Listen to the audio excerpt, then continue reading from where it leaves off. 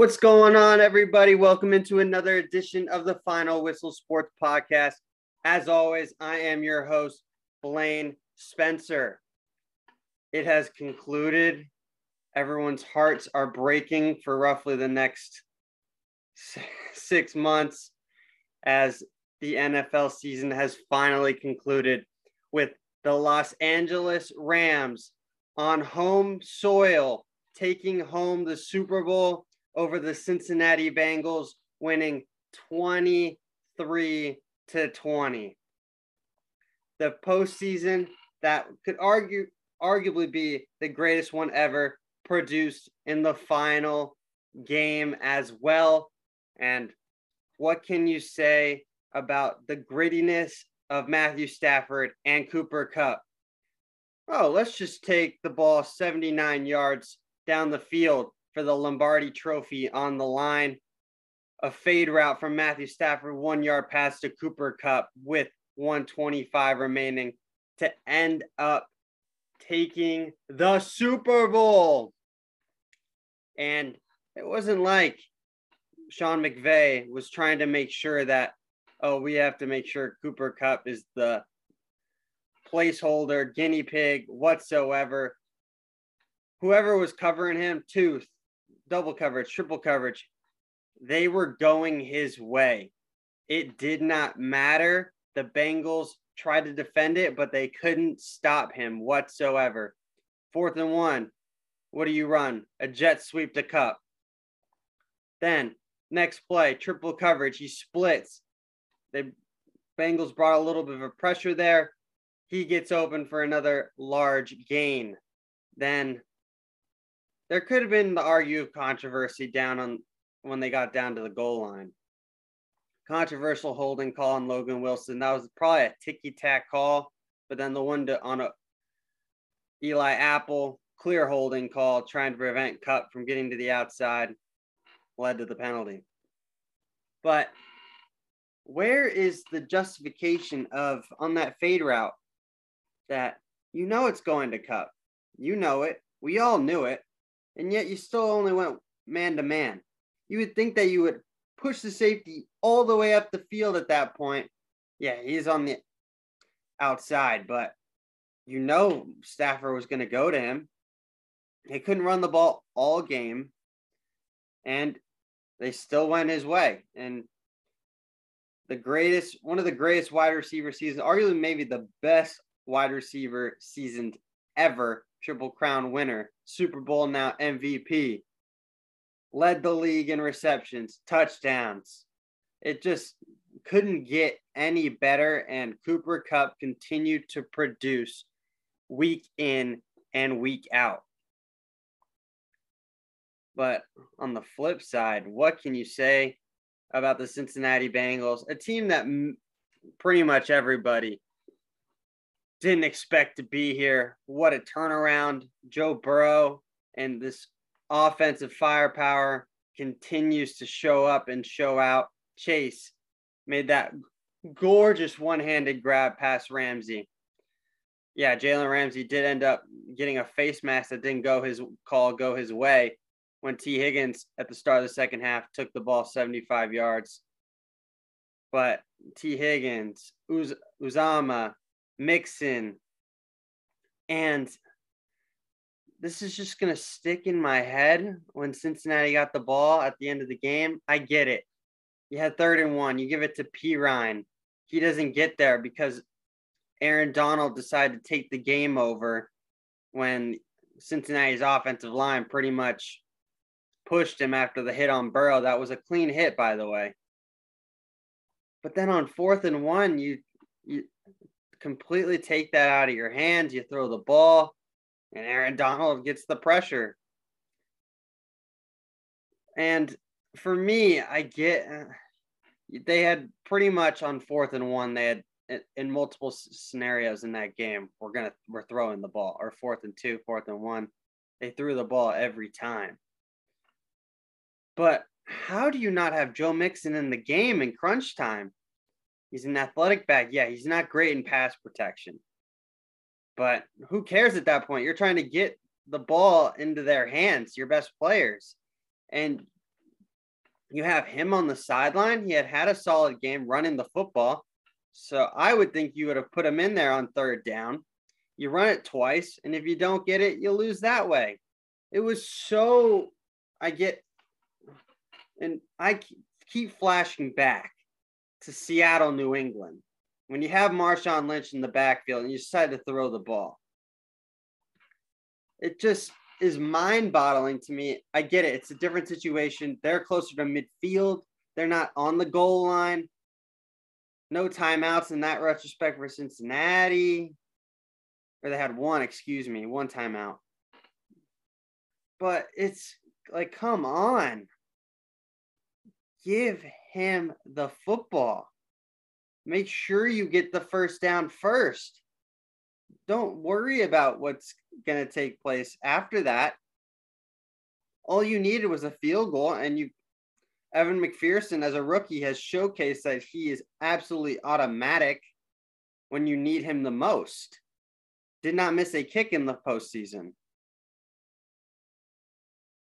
But that's all, again, in retrospect, hypotheticals. Personally, for me, if I was in that situation, I would be handing the ball off to Joe Mixon. Do I have a little bit of bias? Yeah, because I saw Joe Mixon up close and personal in high school. The man used to kick my butt in track and field. I always thought I had him for about 60 meters because I was a better person out of the blocks. And then he hit a gear that I am not capable of ever hitting in my entire life. And he would smoke me in the 100-meter dash. But that's just me. I've seen Joe up close and personal. Man's a freak. And I would be giving him the ball. But all in all, successful season for Cincinnati. They should be holding their heads high. It didn't end the way they wanted. And partially you can blame me because I didn't get a single pick right in the last 3 weeks of the postseason. So, and I picked Cincinnati to win that game 28-24. Thought they were going to get it done. Matthew Stafford found a way. Cooper Kupp found a way. Aaron Donald took over that football game. And he should have been the MVP. But, like always, they end up going with someone that's an offensive player. Other than Super Bowl 50 when Von Miller took home the MVP of the Super Bowl, you don't see defensive players get it. It's rarefied air. But the man took over the football game in the second half. And he was the reason they closed it out. He took over the game. They started to go with a great game plan as well by Raheem Morris.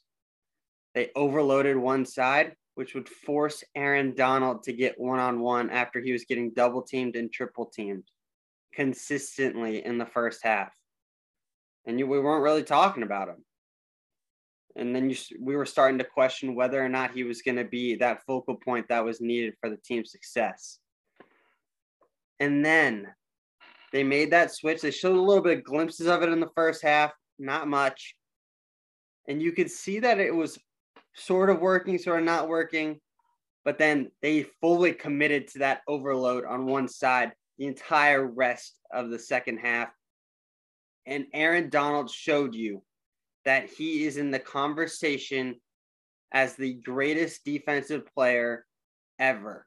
No one can stop him one-on-one. Impossible. Nobody. You can maybe get lucky on a run play, but in a pass pressure, nothing. And think about it. On that 3rd and 1, he has one arm pinned on the offensive lineman, and he grabs Pirine with his other arm, and then it looks like he's going to guarantee a first down. And with his strength, pulls Pirine back, forces him not to fall forward. He falls forward. It's a first down. Remarkable stuff. And then he gets the pressure on the 4th down, holds his hand to the ring to his finger. Give me that ring. I've done it. And now, potential retirement. Yeah, he's only 30 years old. Personally, will I think he hang it up? No, I don't think he will. He's still in his prime, still the best defensive player in football. I don't think it's really close either, but because he's a defensive tackle, you're not going to put us up as drastic numbers as everyone else. But he has now put himself, and you can argue, either Aaron Donald or Lawrence Taylor as the greatest defensive player ever. I don't think he's third. I think he's one or two. And then you're splitting hairs at that point. That's how dominant Aaron Donald really is. And he should have been the MVP. Now, one can argue, if you're trying to argue Matthew Stafford, why? Because, yeah, he made the plays when they needed him to the most. And he had been doing that his entire career. Did that in Detroit. Did showcase that in this postseason. When they needed a drive, Matthew Stafford showed up. And that's why he has the most game-winning drives since he's come into the league. But still, 2 interceptions. You can kind of give him 1.5 to the 2. The first one was completely on him. He forced the ball downfield, hoping that he can outthrow the safety, underthrew it. Safety got the interception in the end zone. The second one, Skoranek should have flipped his hands the other way. He reaches out like this, not like this, but still. He led him too far. Ball gets tipped. That's all she wrote. Interception number 2. So Matthew Stafford, I'd never thought was in the conversation. It should have been Aaron Donald. But they're never going to – defensive players don't get the recognition they truly deserve in the biggest moments in the biggest games. Unless it's like a blowout and they put up crazy numbers. And then you can argue, actually, that it was if Odell doesn't get hurt, he was the most valuable player on the field before he went out. Because they were shading to Cooper Kupp. OBJ was getting that one-on-one, and he was exploiting the Cincinnati Bengals. A touchdown. He had already had over 50 yards receiving at that point. And he was going to continue to rack up numbers. I expect he was going to have easily over 100 yards. He was on pace for that. And I get it. It's a freak play. But you can partially put that on Matthew Stafford.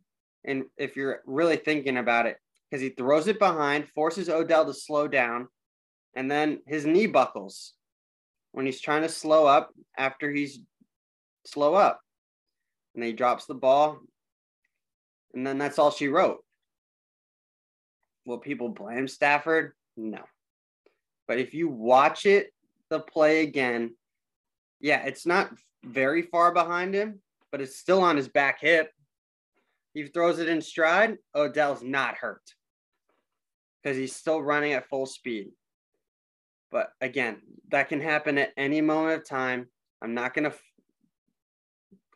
to deep dive into it that much, but that's what happened. If you really watch the tape, you can put part of that on Matthew Stafford. Nobody will.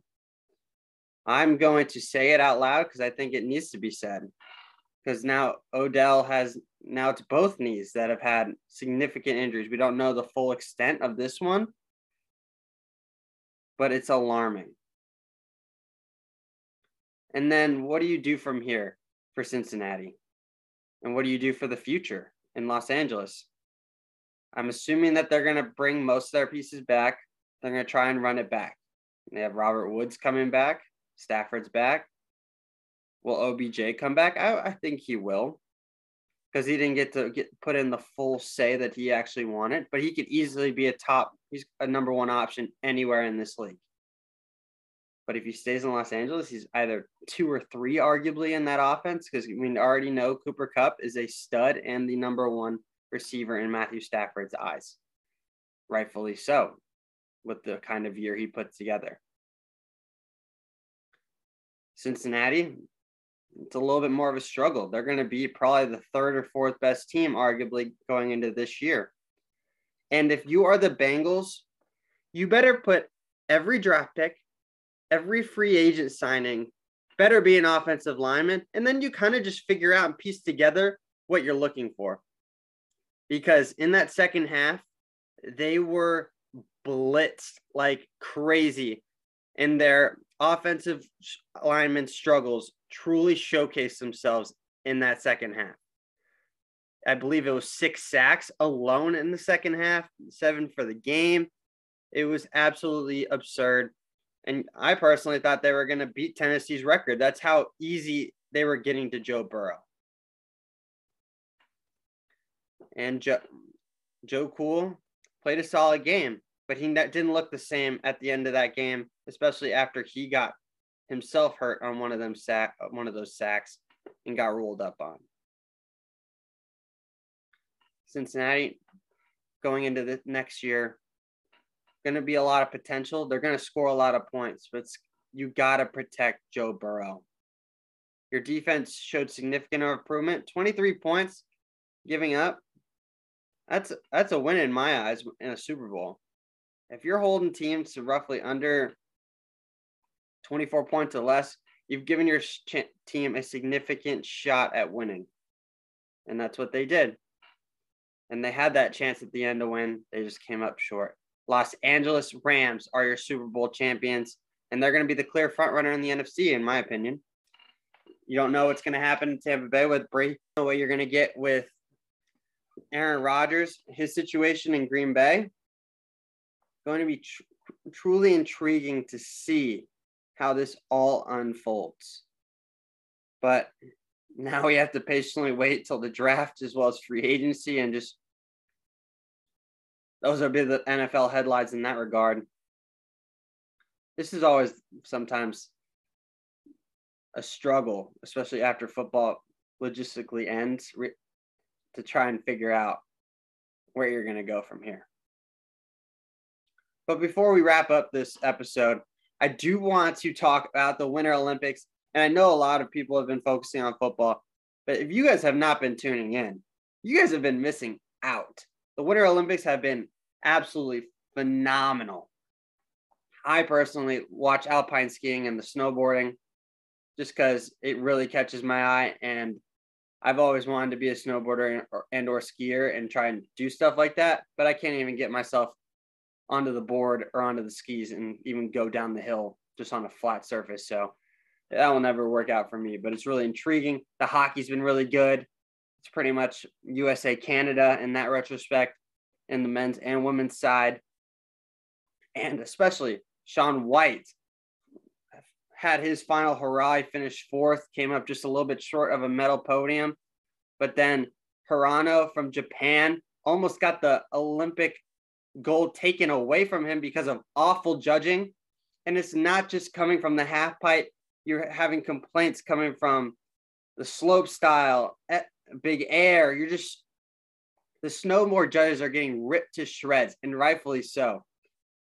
And it all started with Hirano landing a triple cork on the half pipe, never been landed before.